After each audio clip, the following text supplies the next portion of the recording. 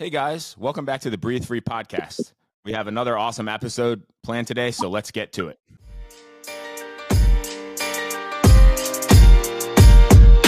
Welcome to the Breathe Free podcast, where we get to know the people of Breathe Free. So strap in as we talk to the top healthcare providers in the country. So wherever you are, whatever you're doing, take a moment and let's breathe free. This is the Breathe Free podcast with your host, Matt Gannam. Welcome back to another episode of the Breathe Free podcast, where we get to know the people in the Breathe Free family. I'm your host, Matt Gannam. Before I introduce today's guest, make sure to follow us on Spotify, Apple, or wherever you choose to listen to your podcasts. Also, be sure to leave us a review and let us know what you think about the content. And on the show today, our guest is a physician assistant from Frederick Breathe Free Sinus and Allergy Centers. He has a robust experience in medicine and has done a crazy amount to help Frederick grow the way that it has. I am super excited to have Mark Klein on the show today. Welcome to the show, Mark. Thanks, Matt. I'm honored to be on it. I can't wait to see what happens today. Oh man, you got for those that don't know Mark, he's hilarious. He's got a great sense of humor, so I'm super excited to see what kind of weird stuff, good stuff pops up on the podcast today. I won't let you down. What's that? I said I won't let you down. Oh, I don't think you will. So to start us off, Mark, tell us a little bit about yourself, how long you've been with Breathe Free, and whatever you want to share. All right, so I graduated from GW in 1995, the 1900s, like I like to say, and I've been practicing for almost 30 years. I started with Breathe Free. I can't believe it's 2 years already. It'll be 2 years next week, and it is one of the best decisions I've ever made in my life. So I've done background medicine in emergency medicine, trauma, ICU medicine, and also urgent care during COVID, which was a nightmare, as you can imagine. So, I believe that. We can dig into that here in a moment. Tell us, tell the listeners, tell the Breathe Free family a little bit about why you think this is one of the best decisions you've ever made. Well, I think you have to think about my background, right? So in mostly emergency medicine, you kind of go in, you tell people what they need, and they just kind of listen to you. I would always end up telling people that, I may not figure out what's going on with you today, but I'll rule out everything that's going to kill you. And they were totally fine with that in the ER, right? So you're kind of going in and out. And then urgent care is the same kind of thing, in and out, but you don't really get to know the people like I can now. So I feel like I'm practicing medicine for the first time in my life, like I was meant to, like that fits my personality. Not that emergency medicine didn't fit my personality. It's how I was back then. But now I'm just, I'm an old guy that likes to tell stories and help people feel better. So it's perfect for me. Yeah, it sounds that way. So I appreciate the honesty there. There's a lot of, I've interviewed a lot of PAs, and obviously we have over 70 APPs in around the country now. And most of our folks like to talk to people, like to educate, like to spend time, like to get to know, the people that are coming in that have issues. But there's plenty of folks that would prefer that 50 or 60 patient load where you're running in and out and you're not getting an opportunity to dig in. You know what I mean? Yeah, you got to cut. I feel like you got to cut your teeth on that to really get to know a lot of medicine, because you see such a high volume. For me, this is my last job, my walking into the sunset, if you will, of my career, and I love it. I love to come to work, and I can't believe I say that out loud. I haven't said it in years, so I'll say it again if you want me to.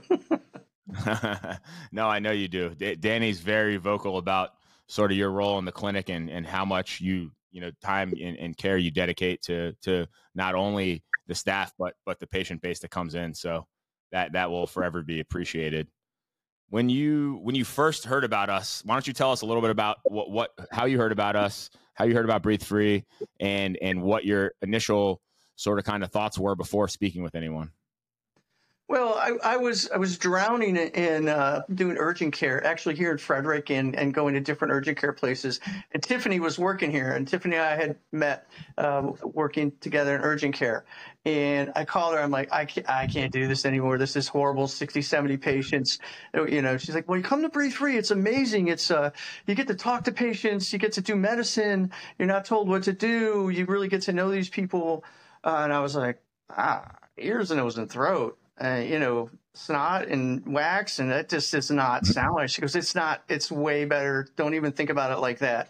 You got to come and experience, meet the people, experience the platform, and understand what they're trying to do here. She's like, because we fix people, and it changes their lives. So, at first I was a little hesitant. I'm like, I don't know if that's up my alley, but it truly is.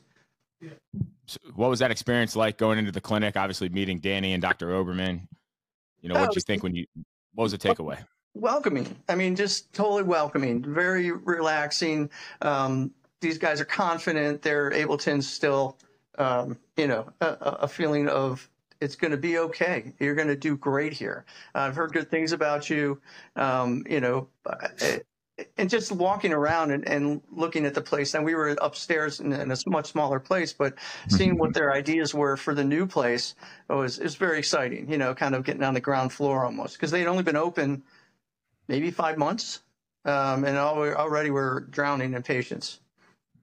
Yeah, that's a good problem to have. And there's definitely a need there.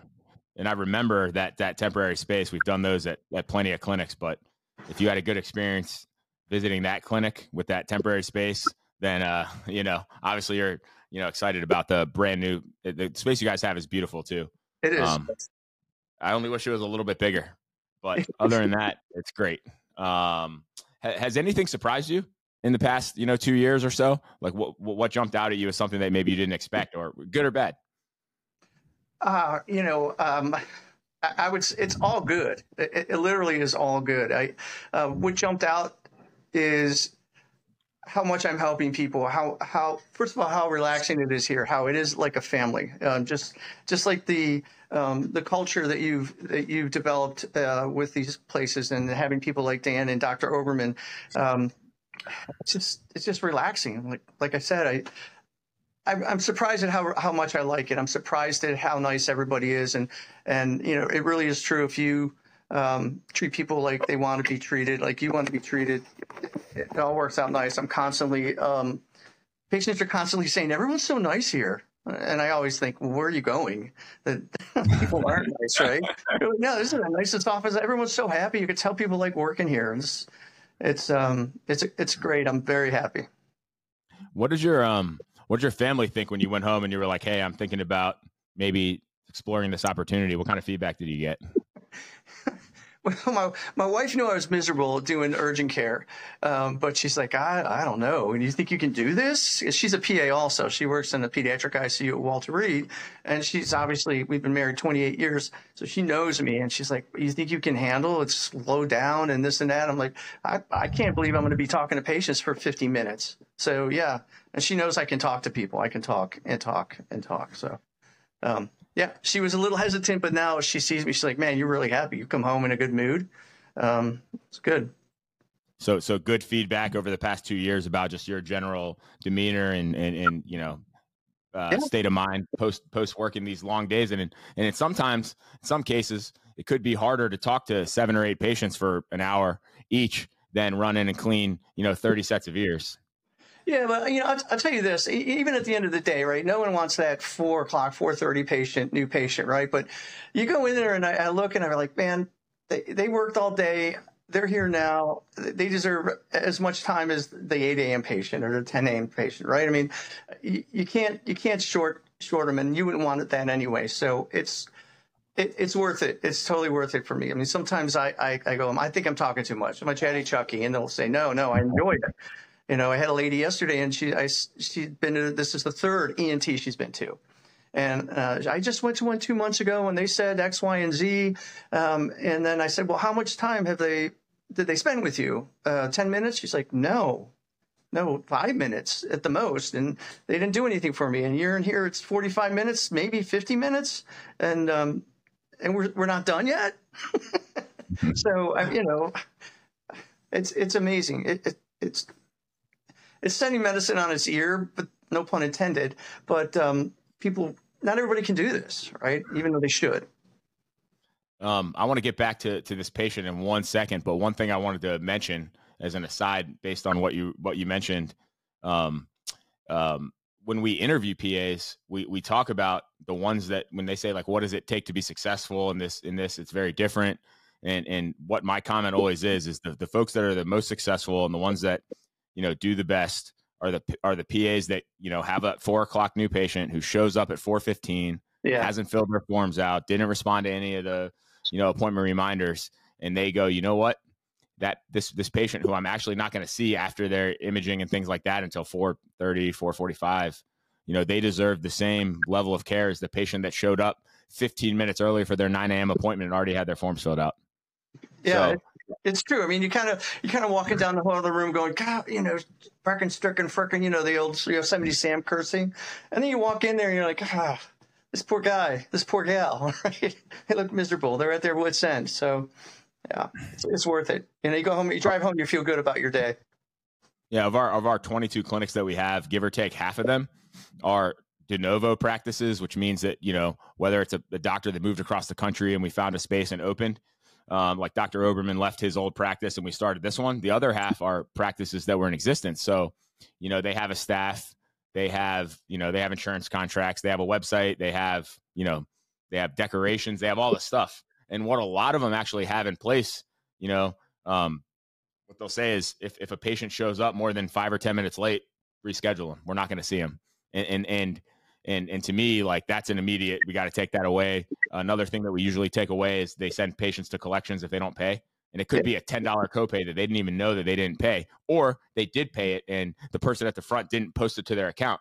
So when they get that bill, they're like, I paid that. And now you're in collections and your credit score is down 100 points over, 10 or 20 bucks. So those are the types of things that are important that make sure that we don't do, because, these people they're people. I mean, they're taking time out of their day. They're going to see a specialist. A lot of what we do, and a lot of what you guys see isn't emergent, right? There's a small subset of patients that you'll see that are emergent, but for the most part, it's quality of life.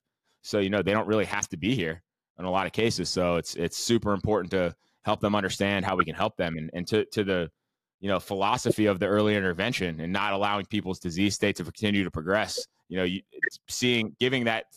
Giving the folks at 4:30 or 4:45 that much time, I mean, that's paramount long-term in their life. So, that goes without saying. We really appreciate you.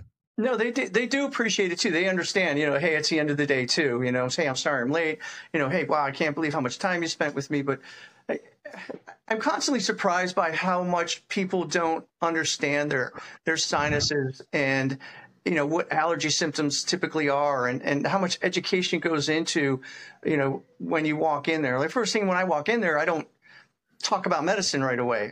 I introduce myself, I talk to them for a few minutes and make them comfortable, so to me, that goes a long way before you just kind of dive into, okay, so I understand, blah, blah, blah. No, let's talk about why you're here. Let's talk about, what do you do for a living?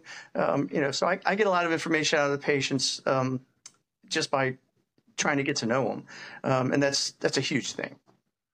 Yeah, that's fantastic. Can we get back to the patient that you talked about from yesterday? So you said she had seen 3 ENTs.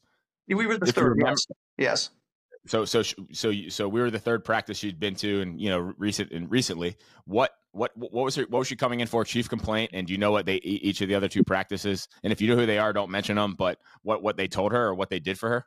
Well, one practice was a doctor that was just retiring and said she didn't have anything wrong with her, and he was in there for 5 minutes. The second one said she needed a rhinoplasty and a septoplasty and had a nasal valve collapse and a deviated septum. And she said all they did was look in my nose with a light. They didn't do any imaging. They told me what I needed, and then I needed this procedure, and then that was it. And then she said I left, and I didn't really even understand if I was supposed to book the procedure or if I was going to get any medicines. They didn't offer me any she kind of left more confused than when she walked in there, which happens a lot, right? It's too bad. Yeah.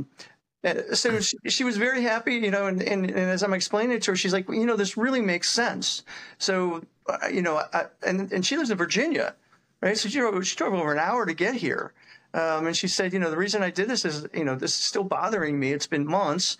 And you guys had great reviews and you had opening appointments. And I explained to her that's because we have 3 PAs, the doctor's doing procedures, that kind of thing. And she's like, I'm so glad I came here, And I hear that it would be nice to say I didn't hear it so often, but I do, right? You would think other practices do more, but they don't. So. Yeah, I mean, that's this story for folks listening that if there's any folks listening that aren't in the Breathe Free family, I mean, this is not uncommon. It would be uncommon that we would go a day without hearing a story like this, unfortunately. So tons of opportunity to help people. What do you remember what her chief complaint was? Was it congestion or was it anything else? It was nasal congestion and sinus pain, she had no imaging done, no follow-up appointment, just decide what you'd like to do. This is what I recommend. Not you have this, you have that, no instructions, nothing. It didn't seem very structured. But it was your basic sinus complaint, right? But, I mean, she could have been the lady with the ears, right, that comes in with ear complaints, doesn't understand how her ears and sinuses and nasal passages work together. I mean, I get that all the time also. It seems kind of interesting because philosophically, we use the physicians in our APPs use imaging as a diagnostic tool, whereas traditionally in ENT and still in a lot of cases, it's used as a confirmatory tool post extended medical therapy. The interesting part about your story about the young lady yesterday is she came in with congestion. Of course, is one of the 4 main sinus chief complaints, but congestion could be just congestion without any sinusitis, of course. But in this case, she also had facial pain and pressure, which means there's probably something going on in her sinonasal cavity, and she wasn't offered imaging, nor was she offered any sinonasal procedure, which obviously you're probably not going to offer without imaging anyways. So it's just kind of interesting that it wasn't very comprehensive, I suppose, which is unfortunate because, she didn't get an opportunity to see what was actually happening. So thank you for taking the time to educate her. I mean, that'll go a long way for her. And obviously, we have a great solution in the office, so she'll get the relief she needs. And not only that, Matt, I mean, these people come in and they've been told nothing's wrong with them and this and that. And I've heard this on, when we have our meetings, she's like, oh my gosh, thank you. I thought it was in my head. I thought I was going, I was imagining it. And you're like, no, look, you're not imagining it. You have this. So that's another thing that I hear all the time. Yeah. I've talked about this specific patient that sort of changed my philosophy on or purpose for what Breathe Free is about. Going way back into early 2019, we've been open a few months. Dr. Khanna's like, hey, you need to, this lady has sinusitis. If you could go, schedule her for a procedure. And he only had 20-minute new patient appointments at the time. He didn't spend the time that you guys do. It was a different model then. He always ran on time no matter what. And obviously you and I both know that 20 minutes isn't enough. So I go in, I spend 30 minutes talking to her, right? Because, he didn't have an opportunity to really educate her on, the process, what the procedure was like, what the recovery was like, et cetera. And as I go through it all, she's like, thank you. I really appreciate your time, et cetera. But, when I tell her how easy it is, she literally starts, first of all, going, hey, thank you for telling me I'm not crazy, because this is the 3rd practice I've been to. The other 2 didn't put a camera in my nose, didn't scan me. One of them gave me, told me to buy Flonase. The other one gave me an antibiotic, and they told me I was fine. Come back in 6 weeks if the issue's still happening. She's got tears running down her face. Yeah. Because she's like, I kind of started thinking I was crazy. And you're telling me I'm not crazy, so I appreciate that. And the crazy thing, about the whole thing was she actually had some disease on her CT scan. I think Dr. Khanna only did a few of her sinuses. We saw her for a 2-week post-op. She had a $40 copay. I think $40 is what it was. Everything else was covered because it's an in-office procedure. She actually had an HMO plan too. I remember that specifically because that was when I was involved in the authorizations. And we saw her for a 2-week post-op. She said a little bit of congestion. Everything's feeling better. We never saw her again. Yeah. It's impressive, right? It's impressive on how ineffective providers can be with their patients, and it makes you feel good when they tell you that. I mean, I've had some people tell me stuff like, "Wow, make me stop in my tracks." What? Yeah. To that point, give me your top 2 or 1 or 2 patient success stories where you're like, where maybe the patient you were like, wow, I can't believe how much better this patient got, or their life was impacted, so that the listeners can hear sort of kind of what kind of outcomes we're seeing up in Maryland. Okay, so where we live, it's a big rural area, right? So you get these guys that come in here. They've been working labor on farms, kind of tough-looking guys. I have two stories, and I'll never forget this guy. He came in, and he had a bad septum. He had headaches. He had nasal passage, rhinorrhea. I mean, he just had everything. He had never been tested for allergies. Just a guy that just kind of, lived through it. And then when it was all said and done, he comes in for a 6-week. I said, hey, you look fantastic. And this guy that you would never think, he starts crying. I'm like, I'm going to try not to. Anyways, he goes, I remember when you walked in here and you finished, and the last thing you said to me was, I'm going to change your life. I'm going to make you be able to do things that you didn't think you could ever do again, just because you can breathe normal and sleep normal. And he said, and you guys did it. And I was like, wow, that was just goosebumpy.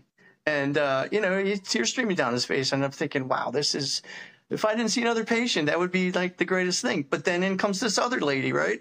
I don't know, maybe a couple months later. And she had nasal polyps, no sense of smell.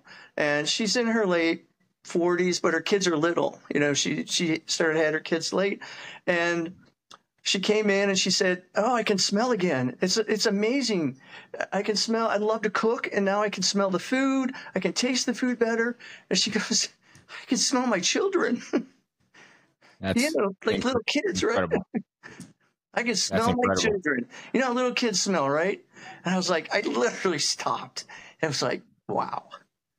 Okay. I mean, what can you say to that? It doesn't get any better than that. She's a huge fan. So that's amazing that, such an opportunity to help folks, especially maybe the first guy who might not have gotten help in a lot of places. Obviously, if you have tons of nasal polyps, everyone's going to offer you, most ENTs will offer you a solution. May not be an office-based solution, but still a solution. So, again, thank you for sharing those stories. Yeah. One thing that the stories brought up, tell us a little bit about your family. Obviously, you mentioned you were married for 29 years, I think you said, but tell us a little about the rest of your family and, just about what you guys do when you're not working and stuff like that. Okay. Well, my wife I met in my undergraduate career at University of Maryland. Been married 28 years. And she was my lab partner in undergrad school. Worst lab partner ever. She can be pissed about us. She never did any work, but she was really cute. We have 3 children, Madeline, Mitchell, and Mark. They're 25, 24, and 22. So pretty close shot group, as they say. 3 kids in 35 months. Wow. So she's also a PA, and my daughter's in PA school. So we made a baby PA. And actually, Madeline worked here for about a year with Dr. Oberman and got accepted to a PA school in Tennessee. And we're a big family that likes to hang out together. So growing up, the kids, my wife and I owned a karate studio. We also owned a CrossFit. So the kids kind of grew up in the karate studio. They're all black belts. Oh, wow. My wife is at 6th degree, so she doesn't have to tell me more than once to do something because she's terrifying. Dude, yeah, I was going to say, man, you're probably clearing your plate and taking the trash out without question. I know my place for sure. Yeah, she's amazing. She's truly amazing. I've kind of started to think about my life, and, at this point, and I don't know if you want to hear this, but you look back as you get older, and I guess I've kind of dedicated my life to helping people. When I was in the Navy in my 20s, I did search and rescue. And when I got out, I went to PA school. And then we opened a karate studio, and we helped these little kids, learn to be confident and friendly and work on their people skills. And then we did lady defense. So a lot of things in my growing up in the ER, you saw a lot of women that were abused. So I'm a Krav Maga instructor, and I started a lady defense class that I love. I don't get to do it as much as I do, but it really helps these women that have gone through some rough times. And it's funny when they come in, they're all meek and mild, and then after a few weeks, they're just totally weapons. When they realize, what they can do and what they're capable of, and give them the confidence of you can defend yourself. That's something that is cool. And my wife helps me with that too. So it's a lot of stuff.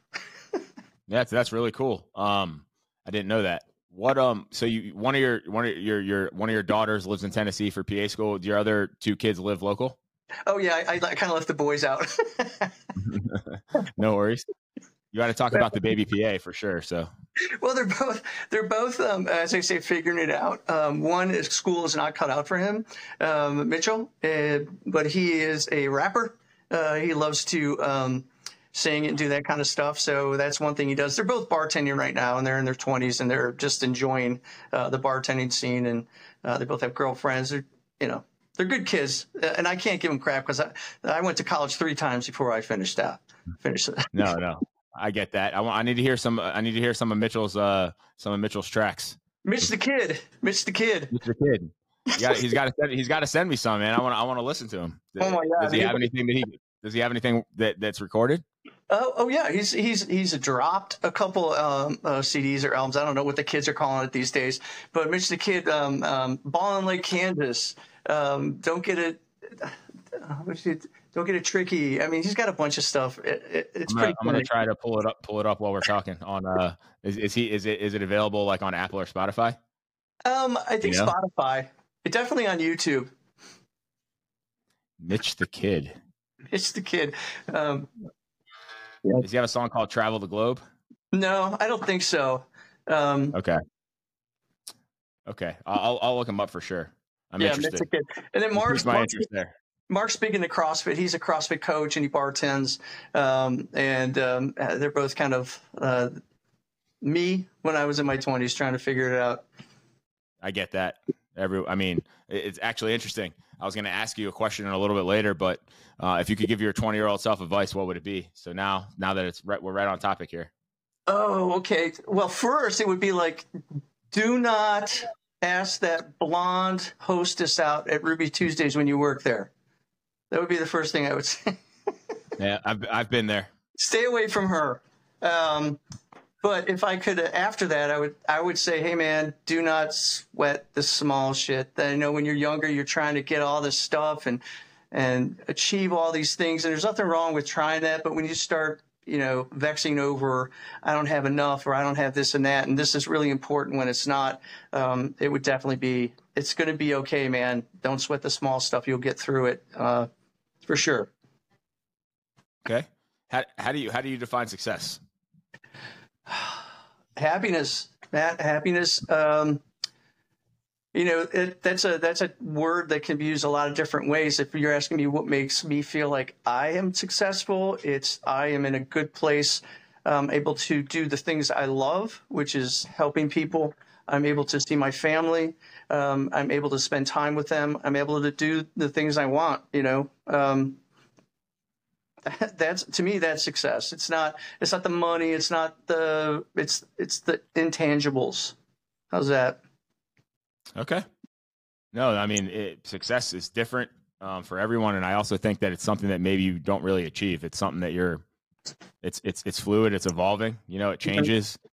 There's times where I thought, man, I made it.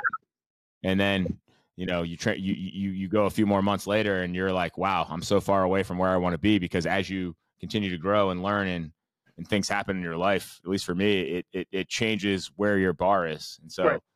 The bars move, the field goal posts move, unfortunately. So it's always interested to hear how people view that. What are your thoughts on, I don't think you made it to the Vegas meeting, but I know you went to Scottsdale and Miami. Is that right? Yeah, that's true. What are your thoughts? What are your thoughts on the meetings? I don't know. There was a singing cowboy, Matt, and there was puppy dogs, and we were building houses, and I was like, where have I landed in my life right now? And that was Scottsdale. You had us. I'll never forget. I don't know if I don't think I've told you this, but I remember I was in the back of the room, And you went up there and you're like, okay, we're going to break for lunch and we're going to come back and we're going to do that role playing. And everyone's like, oh my God, nobody wants to do that, right? It's day 2. And someone in the back yells, that sucks. I don't want to do that. And I was like, oh my God, who is that? And you're like, hey, everybody, come on and take it serious. This is how I remember it. And then it just, someone else said something. And then these girls came out and we found out work was over and we were there to relax. And I thought, this is unbelievable, because we did all the team building, we did all the get to know each other, we did the instruction, how can we make this better, where we come from, where are we headed, we did all the important stuff. And then I was like, wait a second, now is that a $50 bill for lunch? It just didn't stop, right? And then they ask after that meeting, how can we make it better? I go, I don't know, singing Cowboys and Puppies. I don't know how you make it better, but good luck. And sure as heck you guys did.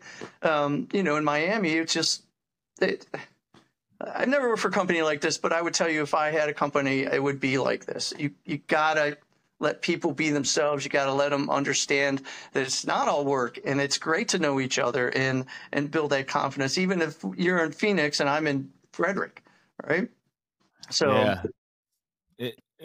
I know that we can't ever create the way that we, cut the meeting off short in Scottsdale. Obviously, if we would have tried that again in Miami, nobody would have believed us, that we were going to role play for 2.5 or a day and a half. Right. Right.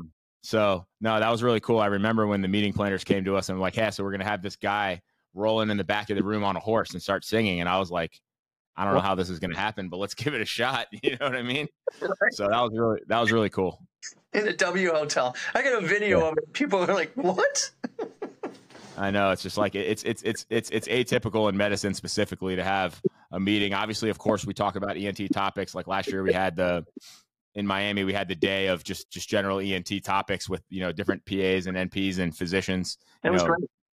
That was definitely impactful. But I mean, we also want to reward, the hard work that you guys do. You guys have such an opportunity and you guys are taking advantage of it to help so many people that wouldn't get help everywhere else. And a lot of other clinics around the country, whether it's they don't have access to care because they're booked out 6 weeks for a new patient, or they're 5-minute appointments where the provider doesn't have an opportunity to learn enough information about the patient to figure out how they can help them. So, we definitely have to take a time out and, think about how we've helped people and where we're going and what we've done, and also enjoy it and get an opportunity to know each other. So that's paramount to me, and it will always be, no matter what happens, as long as we're here, that we're going to have an opportunity to spend, quality, non-work time together. So definitely fun, definitely worth the trip. Absolutely. Yeah. And we got some good stuff cooking for Dallas. I think we have Friday night figured out, but we told them when they came back to us that they needed to go back to the drawing board for Saturday. Hopefully we can, find something really cool. I enjoy Dallas, so I'm excited. Okay. Get a little bit deeper here. What's been on your mind recently? That you want to share with the listeners? That could be personally or professionally. I mean, obviously you mentioned as you get older, you look back, but is there anything, that's something that's been top of mind recently? Besides how much I hate what the internet is doing, to people, going along with what's your worst fear? When I see girls, like the girls that I work with, and I see them, women, when they look at each other, a woman walks in the room, they all look at each other and see like, oh my gosh, what's she wearing? What's this and that? And now they have the whole internet to kind of compare themselves to, which is just terrible, right? And people can say or do anything on it. It's not personable. People don't have good conversations like this, like we're sitting down talking. And it stresses people out. Everybody's got anxiety, and I feel bad for my kids and my kids' kids, and I want them to know it's going to be okay. No matter what comes down the pipe, it's going to be okay. Stuff comes and goes, and I can't, I've had experiences in my life. I thought this is it. I don't think this is ever going to end. This is the worst. And over time, I realized that's not the case. You're going to be fine. It's going to be okay. So I don't know. It's just always something I think about. It's too much information out there. It's just too much. We aren't made or built to know all the stuff that we're exposed to. It's just not worth it. Yeah, I don't disagree. I mean, if you look at like they'll poll like kids in China or Japan and ask them, what they hope to be when they grow up, and they'll say like engineers and doctors, and then you poll the kids in the US and they say they want to be a YouTube star. And it's Yeah. just They make a ton of money. there's just a breakdown in society, right? I know, and the YouTube guys, the folks doing it are making 20, 30, 40 million dollars a year, blowing up cars on the internet, right? Right. But it's the odds are that most folks that aspire to that won't be that. So then what's the fallback? And that's where I think and maybe now I'm going to sound old, but like where is society going if that's, a very prime and common answer among, elementary school age kids or middle school age kids, if that's what they're striving towards. Yeah, it doesn't help anybody. It's just a thing to entertain. But what kind of entertainment is that? It's not cerebral. It doesn't help you. Might make you laugh here and there, but anyway. No, I know. So that's a good point to bring up. Let's talk about. You shared a couple of stories at our meeting in Miami. I don't know how if they were all appropriate for a public podcast, but let's talk about some of your crazy, funny stories. Obviously, you have tons of experience in not only the military but in urgent care and the ER, especially with the experience during COVID. So let's talk about a couple of different, whether it was funny or crazy experiences that you feel like might be appropriate for our audience. Well, okay, so I'm going to go over a story that kind of goes along with it's going to be okay. You just never know what's going to kind of happen. So one morning, I'm starting my shift in the ER, and a code comes in, and it's a giant person that was the wife woke up and the husband was not breathing. So they called 911. They brought him in, and they we tried to work on him, and he was pretty much passed away before he even got there. But we worked on him. Then afterwards, what they typically do is they clean up the patient. They move him into a quiet area, have whoever's with them sit with them, and this and that. So this gentleman had passed away. They had put him down the hall with the wife, and she was sitting there. And it was early. There was nothing going on. So I thought I'm going to go over there and just kind of talk to her and see if she needs anything. So I go in there and say, "Hi, ma'am, I'm Mark on the PA, and I just wanted to say I'm really sorry about your husband. And is there anything I can get you?" And she's like, "No. Well, actually, do you mind sitting with me for a while?" And I was like, "Oh my God, that's awkward." Okay, yeah, I'll sit with you. I can sit with you. And we sat there, and I said, I don't really know what to say. I don't, I'm feeling really weird right now. And she just started laughing. And I said, "Well, how long were you guys married?" And she said, "Oh, we were married 32 years, I think she said. And we had 4 children and 6 grandchildren. We were high school sweethearts together. And you know what the last thing he said to me was?" And I was like, "No, ma'am, I don't. And in that split second, man, I'm like, this is going to be amazing, right? It's going to be the most amazing thing ever. I'm going to never forget it. Like it's going to be like mind altering, like, right. Like, oh my God, getting dropped on you, right? Yeah. Somehow this guy just knew and he wanted, and I said, "No, I have no idea." And she said, "Well, we were laying in bed and he had a CPAP on and I was watching TV, and he leaned over, he took his CPAP off, and he said, 'What the hell are you watching?' And I said, 'I'm watching my shows. Leave me alone.' And he put the CPAP on, and that was it. That was the last thing he said to me." Wow. And I looked at her, and she looked at me. We smiled, and then we just started laughing. Like, I'm sorry, I'm laughing. I just did not see that coming, right?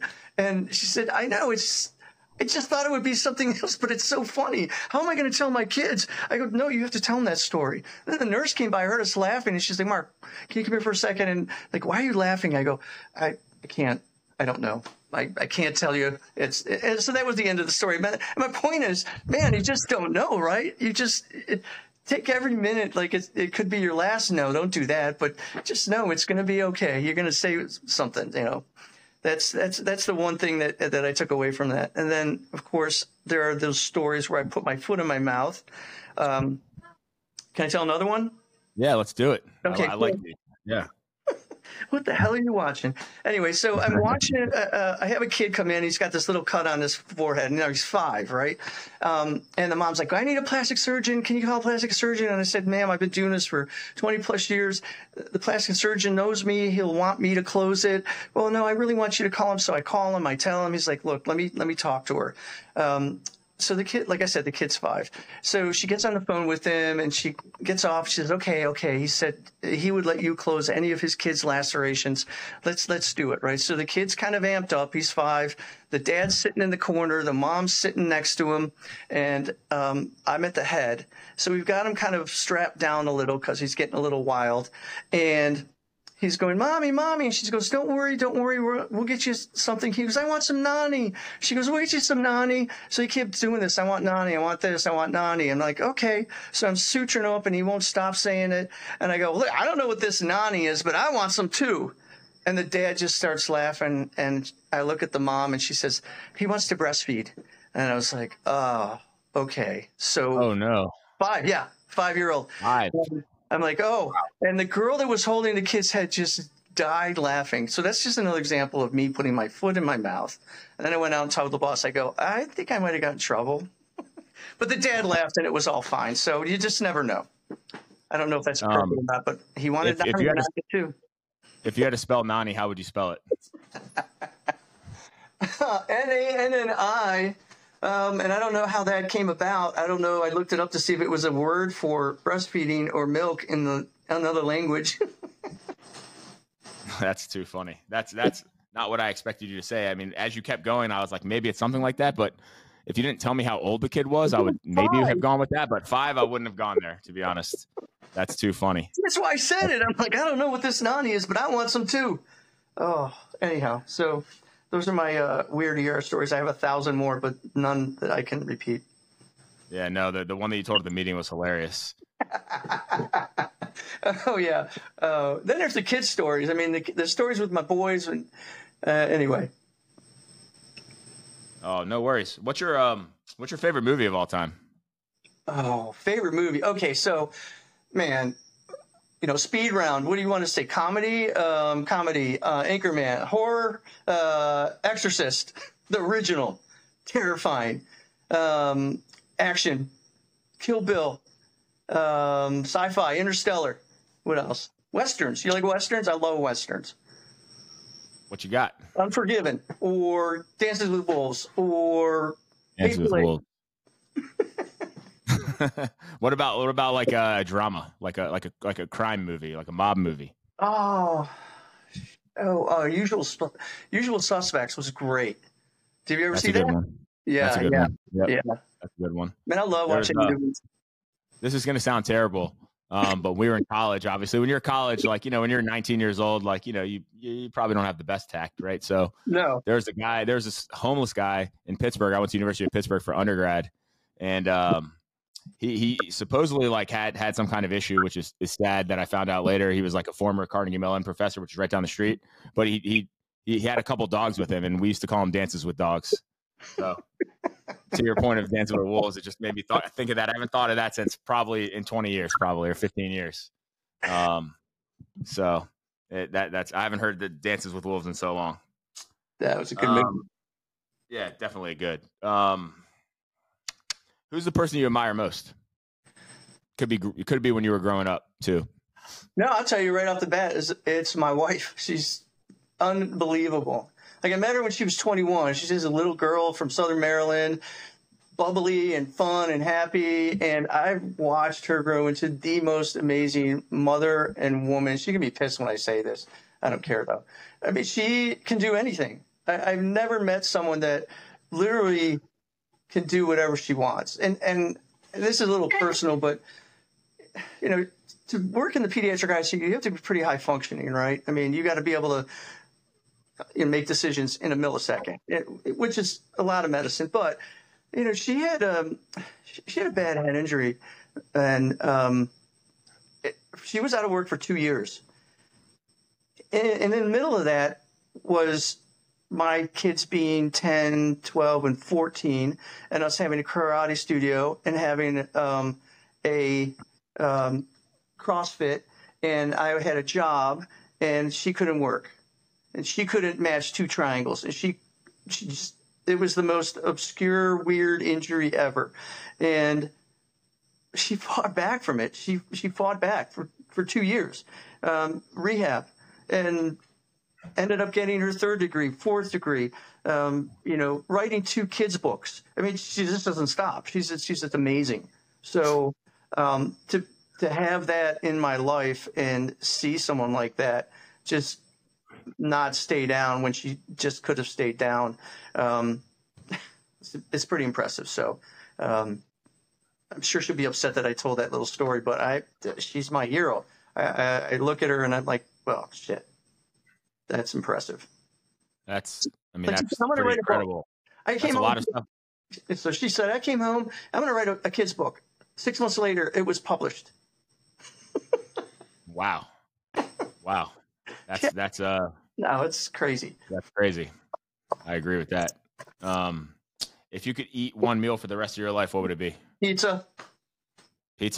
When I worked as a contractor, I traveled around the world, and everyone I traveled with knew that I was going to try and find the best pizza. And I will give you 3 guesses where I found the best pizza on the planet. So I follow Dave Portnoy's One Bite Reviews. His favorite pizza is New Haven, Connecticut. Not in Connecticut. That would be a guess. Nope. Because you're gonna pick some really obscure place, because you said not Italy, which is not. I wouldn't have picked Italy either. So it's not Connecticut, which I love the Northeast pizza too. Yeah. I'm not a big like deep dish Chicago, Detroit, or whatever nonsense. Like, it needs to be thin crust. It can't be like falling all over the place. Where would it be? What hemisphere is it? What hemisphere is it in? Northern hemisphere. Okay, so east or west? Well, I'll just say the United States west. So it's in the U.S. Okay. Yes. Man. I don't even know where to go with this. So just you could just tell me, because I got nothing. Because I want to say San Francisco, but their pizza's not good. I'm trying to pick a place that wouldn't have good pizza. Anchorage, Alaska. Anchorage, Alaska. What was it called? The Moose's Tooth. The Moose's Tooth. For any of the listeners out here that go to Alaska, go to Anchorage, Moose's Tooth. I know Taylor and Brittany's dad either lives there still or goes back and forth. So next time you guys go, you got to let us know how the Moose's Tooth is. It's amazing. They make their own dough. They make their own sauce. They make their own beer. It's just, I don't know what it is. It's the best pizza. So what's the best pizza in Maryland? There's a place, in right in Damascus / I can't remember the name of it.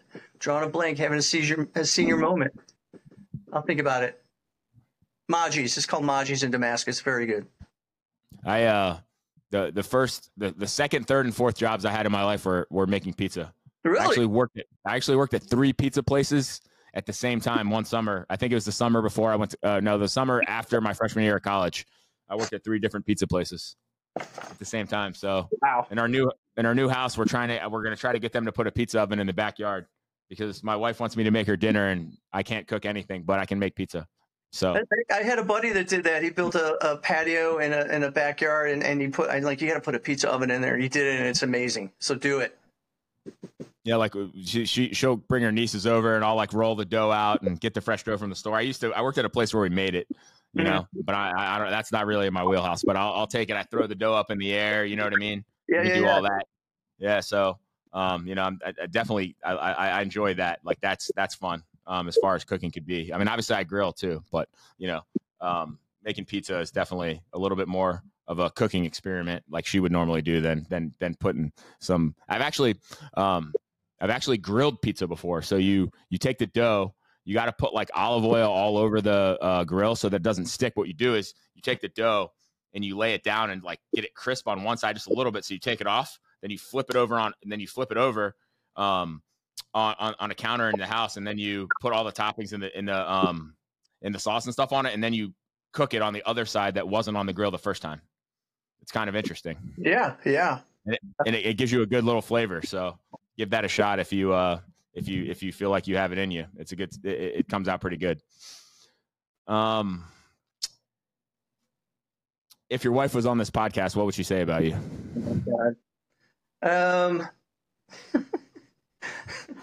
That I'm a dork, but a lovable dork. I've got a big heart. I have a good sense of humor. That's probably why she married me. It wasn't my looks. It was that I made her laugh, pretty much. And when she gets drunk, she'll say, "No one can love me like you can." So what's her nickname for you? I don't think that's important, Don. She call me Smooth. You don't have to share it. It's okay. Yeah. Okay, gotcha. What questions do you have for me? Oh, I got some questions for you, Matt Gannon. All right, I figured you did, so I left you a little bit more time than I normally do. Okay, music. What kind of music? What's your favorite group? Favorite group. So this is weird. I don't know if people would guess this. Like, obviously, Danny probably knows this, but growing up in the DC suburbs, played basketball my whole life. I didn't even know country music existed until I went to college. Didn't even know it existed. The first country song I heard, I think I was a sophomore in college. I didn't like a non-rap song until I was a sophomore year in high school. I think it was sophomore year. It was Green Day, When I Come Around was the first non-rap song that I ever liked. Oh, yeah. So best group, I mean, you know, I love Drake. His stuff in the last few years hasn't been great. Very disappointing. Everyone knows that I love Gashi. So, you know, he's putting out a new album in the first part of next year. He actually performed at my birthday party last year. He's incredible. He's actually usually more hip hop and R&B, but he's going to have a country-ish album coming out. I got into country music in the last year somehow. So there's that. I mean, you know, the first concert I ever went to was George Michael. Loved George Michael growing up. Hell yeah. Right? Yeah, I love George Michael. I went to Janet Jackson's, what was that tour? It was a big, I forget what the album was. My mom took me to that. There was a big Janet Jackson tour. My mom loves Boyz II Men. I've seen Boyz II Men more times than I care to share. But I'll say that every time my mom says she's going, I tell her they put out new music because I don't think they've made a song since Water Runs Dry. And then she doesn't enjoy that comment. But, you know, I love mostly all music now. I mean, I'll listen to like EDM music. I love Morgan Wallen, who's a pretty new country singer. You know, hip hop and R&B. So, I mean, I think that's a pretty robust answer. I love Sublime growing up too. That was like the Sublime self-titled album was like the college road trip album where everyone listens to that no matter who you are. Everyone would like that one or at least be okay with it. So yeah. And I love Frank Sinatra, which I don't listen to as much as I used to. Love Sinatra. You know, nothing like a good like early morning golf round listening to some Frank Sinatra. So Frank, yeah. My first concert was Elvis. That's no shit. Man. That would be incredible. That's incredible. Rochester. I was probably 14, but my aunt and uncle went. They took me, and I was like, "Wow, this was amazing." Now he was pretty big back then. That was near his end, but put on an amazing show. So I'll tell you, one of the coolest shows I've ever seen. It was in Berkeley when I lived in the Bay Area during 2014. And saw John Legend perform. He just sits there with the piano. Oh, I saw. It's amazing. Such a cool performance. Amazing, right? I was surprised at how good it was. Yeah, he tells the story in between songs. I was like, wow, this guy is so talented. Yeah. He talks about how he was like an investment, like a financial advisor, a finance guy. And then I think he played the piano on an Erykah Badu song or something like that. And then somehow he became a singer. Obviously he can sing. So he always was someone that sang, but just kind of incredible that his path was to go to UPenn and then work in finance, which doesn't make a whole lot of sense for someone that can sing like that. But well, his mother and grandmother were in the choir, so he sang in the choir. I think it was Baptist, so that's where he got his singing, debut when he was younger. Yeah, really great concert. So yeah, fantastic. What else you got? Favorite drink? Man, I mean, really good red wine. Okay. I probably should drink less of it, but I do enjoy that a ton. I mean, if I'm going to have a cocktail, like I could do an old fashioned, a good one, or a Sazerac, skinny margarita, trying to be cognizant of that. I like margaritas. Or I'll do an espresso martini, but it can't have Bailey's. It needs to be essentially, like almost like a black coffee. And then, you put a little bit of Kahlua in there, some cold brew or fresh espresso, and then some good vodka. And I do it on the rocks. You know what I mean? Just so I'm not carrying around a martini glass, but it's good. How about you? Oh, during COVID, I was able to perfect the old fashioned. You can ask the crew here; they will agree. And margarita, yeah, margarita, we call it. Okay, margarita. I'll have to try a margarita. I do love a good margarita. Yeah. I use Cointreau and Grand Marnier in mine. So. Oh, the Cadillac. Yes, you do the little GM. You do anything to cut the lime. I do fresh lime juice, and then you could do like a splash of like Sprite or a splash, like a teeny splash of OJ or something, just to like, cut the acidity. But I also get heartburn as I get older, so it's like, it doesn't get any better, man. It doesn't get any better. You can't. It's the worst. I can't drink them 2 hours before I go to bed. I'm hating it. I'm like Pepsid. Wake up to go to the bathroom in the middle of the night, take some Mylanta, and it's just like, man, I didn't even eat any pizza or red sauce or wine tonight. Like I didn't have any of that. Why am I having heartburn? Right. Right. So. Got anything else? Yeah, I can be a little more deep. I mean, what's your biggest fear? What keeps you up at night? The kind of two questions in one. Well, I mean, that is a deep one. I don't know. The hardest thing to figure out is what your purpose is, right? Because a lot of people attribute purpose to, a financial gain of some kind or something like that, but I don't really think that's a purpose. A purpose could be that you want to be financially successful so that you can actually do what your real purpose is, right? So some people want to go into politics and, like to your point of, try to figure out a way to make the world better for your grandkids and your grandkids' grandkids and stuff like that. So if you're in a great place where you're financially free, you have an opportunity to do that. So some people have it like that. Some people want influence, so they want to get into media and influence people. So I think I really, for me, if I'm being completely honest, I just like watching other people, like helping people. Obviously I didn't choose a path of medicine like you did, where you're helping people every single day. I don't have an opportunity to help people. I could facilitate processes and more clinics where folks like you guys can continue to help people. So that's important to me. So when I think about, what keeps me up at night when I wake up and I can't go back to sleep, it's like, are we growing fast enough? We've opened 8 or 9 clinics the last 2 years in a row. We slowed down a little bit. We only have 2 clinics scheduled to open next year. The next one opens in like a few weeks. We have a good pipeline, so we're working on that to try to speed that back up. But like, I want to make sure that I didn't shortchange people that I had an opportunity to help. Some of my favorite stories. What's that? I said that's legit. That's definitely legit, right? Did I forget anybody? Schindler's List. I could have gotten 50 more. I could have done. Yeah, that's like we don't have an office in Chicago. We don't have an office in New York. We don't have an office in Miami.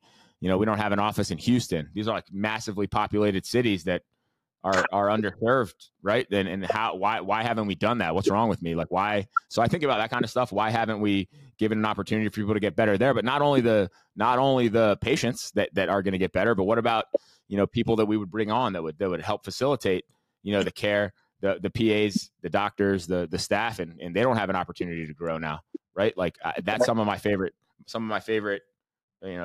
things that have happened over the past 5+ years that we've been doing this is watching the staff grow, watching, the doctors' lives change, watching them be less stressed and having people to help them do, the pre-authorizations and deal with the staff and deal with the, billing and the books and payroll and all that stuff that they're like, oh, I'm so happy I don't have to do this anymore. My life is so much, less stressful. I work less, but I'm helping more people all at the same time. And so, I think about how do we make sure that we maximize that and we don't, leave that to chance. So, I mean, I don't know if that's my biggest fear necessarily is not doing that, but that's what, if I had to tell you what, if I wake up in the middle of the night and my mind's racing, which happens a couple times a week and I can't go back to sleep, that's usually the topic somewhere, centered around or related to that. Yeah. Yeah. I mean, there's no path till you walk it, man. I mean, it's the journey. it's you got to take it. Some people don't do it. They don't understand that you just got to go out there and put your balls out there, man, and just walk it. It's hard sometimes. I mean, the opportunity cost, what if I don't, but I remember when I first, left what is now Stryker ENT when we got acquired to do this with Dr. Khanna back in the summer of 2018, everyone was like, you're crazy. Like that, it's not going to work. Why would you do that? Why are you moving back there? Why are you taking this risk? And it's just, to me, even though it is a risk technically, right? I always talk about theoretical versus actual risk. And sometimes we think things are risky. Like if you're going to, rappel down a wall, which I've done. And I thought, okay, I'm going to die now because I'm scared of heights. But that's more of a theoretical risk because we had like a former Navy, kind of type folks that when we were in Belize doing it, that they train folks to do that in the military. So like, we're probably not going to die, right? That's more of a theoretical than an actual risk. I mean, there was an actual risk that this thing would fail. I didn't believe that it was. So, people always ask, to your point, like, there's plenty of people talk about things and not everyone does them, but, I like to roll the dice a little bit, so. You have to. You have to try to figure out your passion, but you got to know yourself in order to even know what your passion is, right?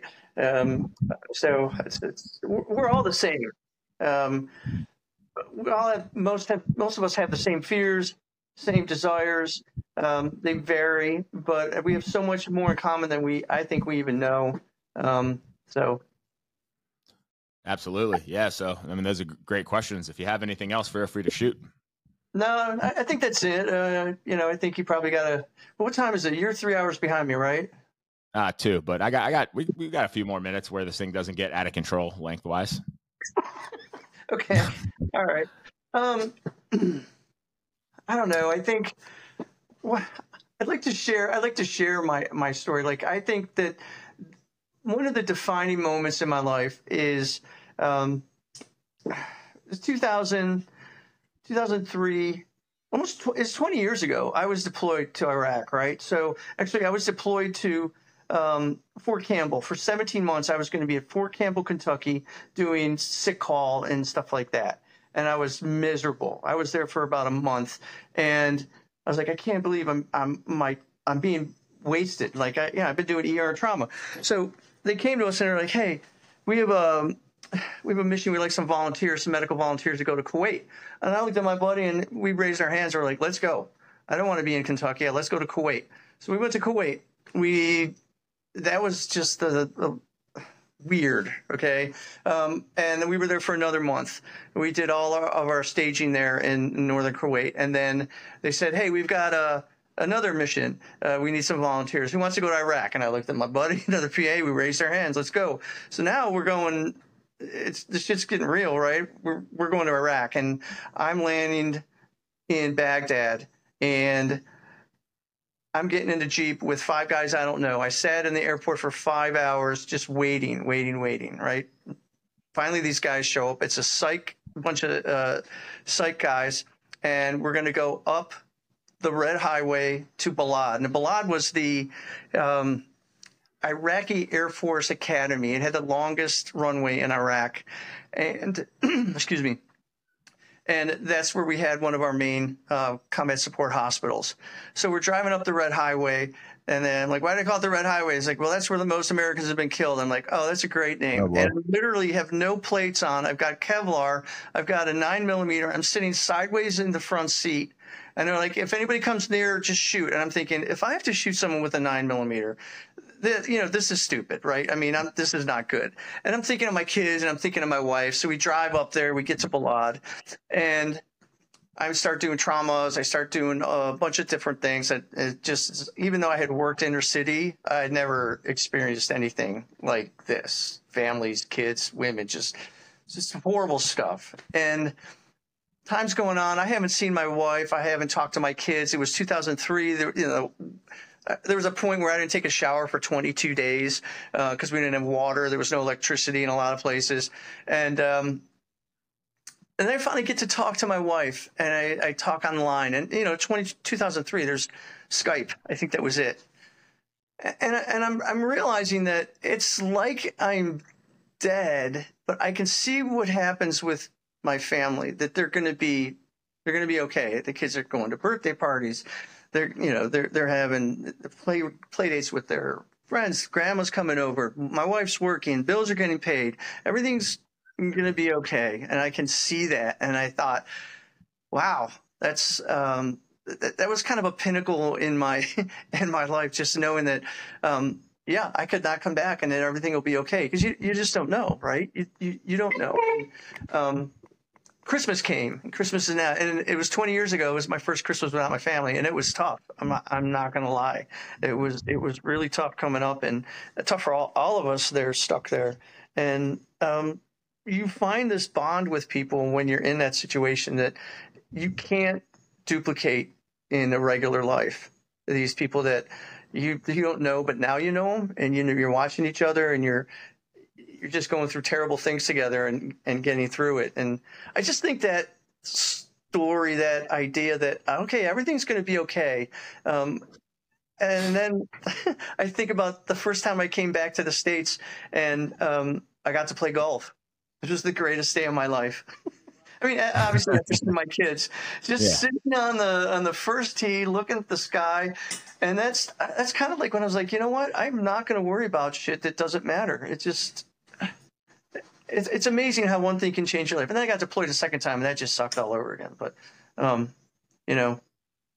that's a huge thing for me, and I think people, if I can do it, you can do it. Basically, well, I'm gonna go ahead. Well, first of all, I'm sure everyone else is thinking this. Thank you for your service. There's a lot of us that haven't or wouldn't do that. So that's appreciated. And then also it's interesting how something, I don't want to say traumatic, maybe it was traumatic or different or, uncomfortable can give you, your liberation.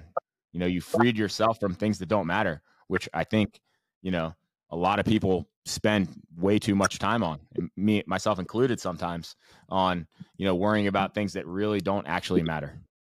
They don't. You're so stressed, you don't know, right? I'm there, and I don't know, how they're doing or what's going on, and I talk to them, and then I don't talk to them for another month, and then, and you're like, it's going to be okay. There's all this stuff you're so stressed about, stuff you stressed about before you left, stuff you're stressed about when you come back. It's, how many Earths fit in the sun, right? How many Earths fit in the sun? I don't. 1.2 million Earths fit in the sun.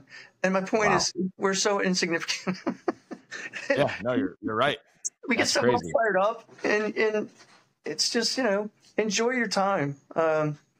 It'll be okay. It's going to be okay. So, well, thank you for sharing that. That's pretty powerful, and impactful, and I'm glad that you threw that in there at the end. Is there anything else like that you want to share? Feel free. I feel like it ended up like an honor, but it helped me keep my perspective, and I think I'm a way better person. I'm more happy for it too. So, and I came back. All right, one other thing, you keep asking me stuff, but I came back and I was kind of type A, anal retentive, and I was working around the house, and Susie wanted me to put up some pictures, and I put the holes in the wall, and she goes, I don't like it there. Normally I would have freaked out. Now I got to fix the holes. Now I got to do this. And I'm like, okay, where do you want it? And I never said anything again. She goes, what's the matter with you? Are you okay? You put 2 extra holes in the wall? I'm like, no, man, that shit doesn't matter anymore. She goes, wow, okay.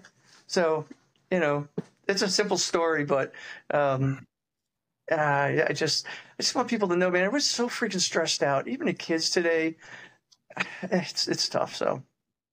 No, well, you're right.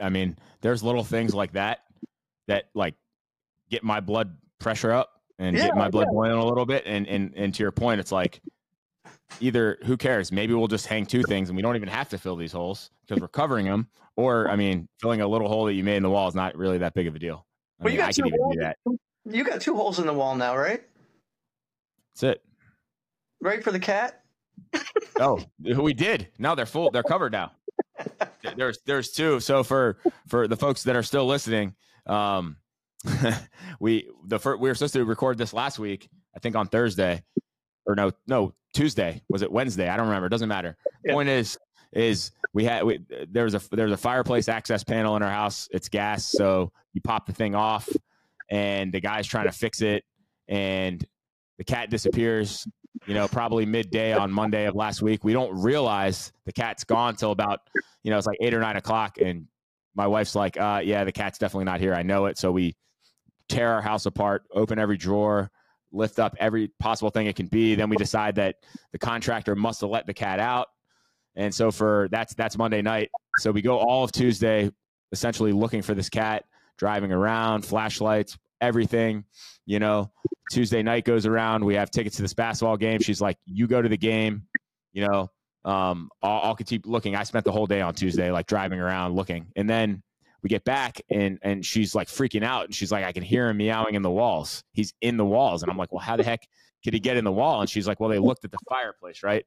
So then I sleep in a guest bedroom with our other dog and our cat, or our dogs and our cat. She sleeps in our bedroom where the fireplace is with the hole open in the wall. She took the panel out. She didn't want the other cat to get in there, the dogs to scare the cat. Cat won't come out. So then she decides on Wednesday that you can hear the cat meowing in the hallway and like the other bedroom and like the little passageway to the living room. And so now she's convinced that the cat's anywhere in the house. So contractor comes over and has like schematics of the house. And they're like, well, they can make it into this room and this room, but then it kind of blocks here. Unless he jumps in the corner, then he can be anywhere. So there's like 2 speakers in the bedroom. They pull him out of the ceiling. We're trying to get up and like find this cat. So we cut a hole in the ceiling about 4 o'clock on Wednesday. And we put a trap that she got from like some animal shelter. And you put tuna in there. So what happens is if the cat walks around and goes to eat the tuna, it steps on something, it locks the cat in there. Boom, we got the cat. So after like 2 hours of that, they go by. I have a meeting. It's kind of like an early dinner. I think it was at 5, and I was there till like 6:30 or 7. And I get a text in the middle of it, and there's another hole in the wall, and she's pulling the damn cat out of the wall, right? So the guy that runs he owns the company that built our house. He's there, and he's like on a FaceTime with the guy that went through the house the first time during the day. And he goes, he's Israeli. He was in the army. He has like this big pocket knife, and he's like, I'm doing it my way now. And he just jams the knife into the wall and just cuts a hole in there. Right. Cause we were convinced that the cat got all the way around, but then he's like, no, I don't think the cat got out of here. I think he's in here based on, I think it was echoing. Like, I think his meowing was echoing, but the reason that we could hear him a lot more in the first day and a half or so, it's because he still had a little bit of energy. So that's why we thought it was echoing. And then towards the end, like you couldn't really hear him anywhere besides that localized area. He wasn't strong enough to echo. So, and we also found this cat in a wall at a restaurant, which is another story. The cat fell from a roof of the restaurant into this drain, and we were eating there, and they were like, there's a cat in the wall. So my wife and I go, and we're like interrupting these other people's dinner, but we don't really, I didn't really care. So we get a ladder, we get up there, we can't get the cat out. Long story short, my wife convinces the fire department to come, and they kept telling us that they don't do that anymore. And she just kept calling, and then the lady dispatch told them, can you guys just go and do this so this woman stops calling? So they show up, and we couldn't get the cat out. Like, he wouldn't come out. He had like his claws like into the stucco. And so like at one point the fire guy goes like, I think the cat's dead. But, he didn't die. I mean, he's probably 1.5 pounds at this point, like a couple weeks old. And so they poured olive oil from the roof into the drain and got a pair of kitchen tongs and essentially extracted the cat, who was now lubricated by the oil and couldn't like hold on as much, and with the kitchen tongs. And so his name's Oliver because he got olive oil spilled all over him to get him out. So he has a penchant for getting into the walls. Okay. This cat has been stuck in a wall twice in 6 months. So what a freaking week last week was. So I appreciate your patience in rescheduling this. That's no problem. We were wondering, I need a cat update. What's going on? Yeah, so I sent Danny the video of Gina pulling Oliver out of the wall. It's freaking cat, dude. I mean, so she put a collar on him with a bell, so you can kind of hear him as he runs around now because he keeps doing it. So if we had the bell, we would have known where he was. Right. So yeah, man. So that's the story of Oliver the wall cat. Yeah. So thanks again for your patience. Yeah, no, this is fun. I appreciate you considering me and taking the time. Yeah, appreciate your candor. I appreciate your stories, and you got deep a few times and shared some things that you probably don't share all the time. So thank you for letting us, kind of take those in.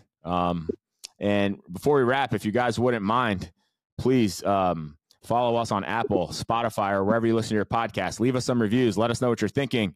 If you're listening and you're a part of the Breathe Free family and you want to be on the podcast, let your ops manager know, or feel free to reach out to me. You can reach out to Matt at Capital Breathe Free or Matt at nationalbreathefree.com.